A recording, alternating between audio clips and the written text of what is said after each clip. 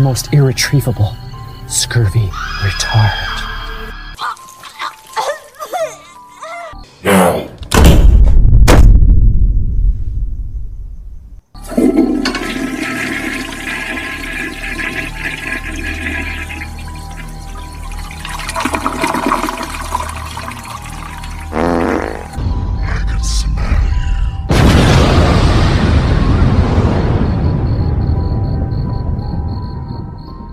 This is director Edward Payson.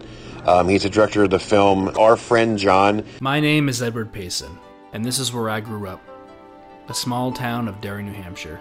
This is where we met John, and our lives were changed forever. You know, the thing is, I don't really remember how I met John a whole lot. I don't even know how. He always made the best of his situation, regardless if he was in pain or not. You know, it was like a group that had found each other who probably never had real friendships before this. He was just very determined to find a cure. The word wasn't out there. Not too many people knew about sickle cell. He kept saying, you know, to us, he was going to get better and everything. When I heard that he died, I was devastated. I just took it so hard.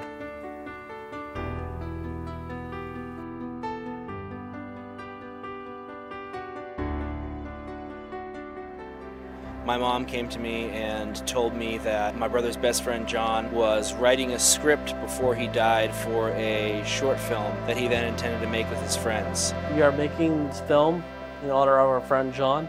He would be so happy that we're doing this.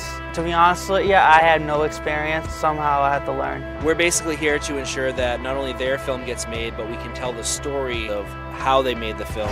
Just want you to know, I just want you to know.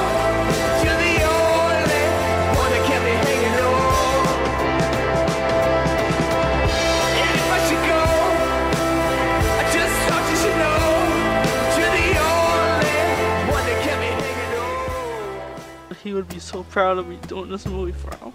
This will be probably the biggest thing I've ever done in my life. This morning I am joined in studio by two young filmmakers. One of the things that I've learned that I didn't know before interviewing the guys was that each one of them had their own disability that they are living with. Who cares if somebody can't read right or write right or, you know, has a speech impediment, you know? They're still awesome at something that they do. They really feel like they're pushing on his legacy. I feel like I'm gonna be a big, like on the red carpet, like I'm gonna be like a movie star.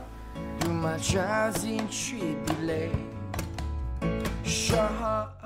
And they all sent, like, you know, well wishes to all the boys for the film and, like, you know, congrats on finishing John's film and all this stuff. So we have these little video excerpts of them, you know, congratulating the boys and stuff. So What I find, my grandson is 8 and he has a form of autism, and to see these kids and you know, it's remarkable how the most funny scene I think in that movie was the brawl scene, or taking the brawl off. Yeah. Your brother goes, just fucking do it. Yeah. Just fucking do the it. The meeting beforehand. Oh. No one wants to. Yeah, it was brutal too. You could just feel like you could cut the tension with a knife. Even after the stuff that like didn't make it on camera, like they were all just very much affected by it for the next like hour or so. Like, oh, we're so nervous. Like, how are we gonna shoot this? Like, because essentially they're asking their teacher to basically like show her bra. Like, imagine asking your teacher. Like boys are. Yeah, it's and most of them, you know, are you know at the age mentally at the age range of like a teenager, 14 to 16. Right. And so just imagine asking your, you know, high school teacher, like, hey, you're going to be in our film. I'm not even asking. You're going to be in our film. Oh yeah. Can you take off your shirt? So. One of the characters in the film that. 2 of them. One was your brother. I mean, they're all great, but Nick. You can tell how Nick was from when we started the film, and at the end, you can see how his morale. Fuck him. Yeah, I fucking love that. He kept saying, "Fuck him." Yeah. So I mean, I'm glad it won best for a festival, and it's like I'm hearing everyone talking, and I said, "Oh man, you start thinking, how are they going to react to this? Because it's a very touching film. Yeah. The Arden Keyes Award, that had to shock you. Yeah. I didn't know. I didn't expect any of those awards. I mean, for a young man who was passionate about writing his script, I mean, I was in tears watching this film. To see, I mean, never acted, none of that stuff. But because of the passion, he goes to the hospital for 7 weeks, but he has to finish that script. Yeah. And I think that this film will always touch me forever because it's such a touching, thank you, remarkable, amazing film. Watching your documentary, I'm thinking, I guarantee you they're going to play this movie at the end of the documentary. They have to, because they're showing it being made. And watching that film, I swear to God, it looked like I was in the 80s watching a VHS tape on a VCR. Mm-hmm. I fucking love the style of how they did it. And I remember you saying in there about, get the face. Get the face. It was great, but you have to be overwhelmed by the success of this. This is incredible. This is one of the last films in our festival run. We actually started right around this time last year. We started in New Hampshire. We've been to Texas. We've been to Florida. Next week we're in San Francisco, and then the week after we're in Virginia. Oh my God! But then we don't have really any more screenings set for after that, so we're kind of looking for distribution now, have a few deals and stuff, and we're trying to pack in the awards and try to get the best offer and that kind of thing. I'm just very, very happy for you because what you've done, not only they did it for their friends, but you showed more than that. You showed that people, kids, adults with disabilities can do anything, like Nick said. Mm-hmm. I mean, I was just overwhelmed, and it's a movie that I watched that I could not forget, because it's not just someone's work, it's real life. To see what these four did, I mean, and then your brother got sick towards the end, I was thinking, oh, no. But he was, the wheelchair part with the, what did he have over top of him because it was raining? Trash bag. Trash bag. What did he say?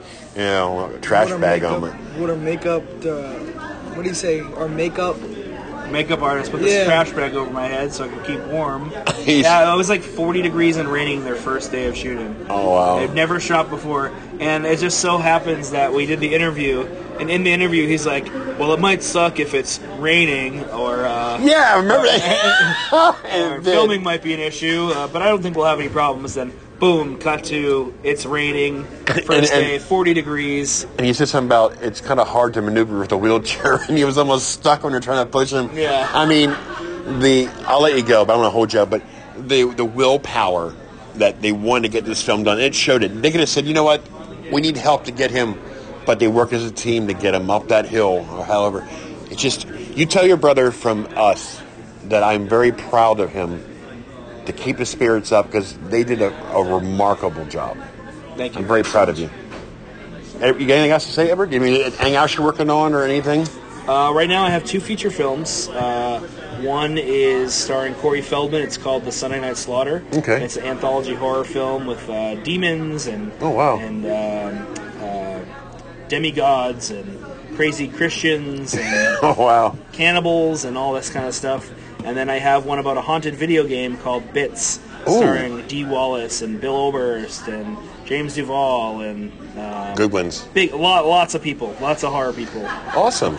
Well, I'm very proud of you. I think that's, let alone them making the film with their own, but you just really pushed it along even more by making an actual documentary of actually showing people what it's like to make a film. There's a lot of critics.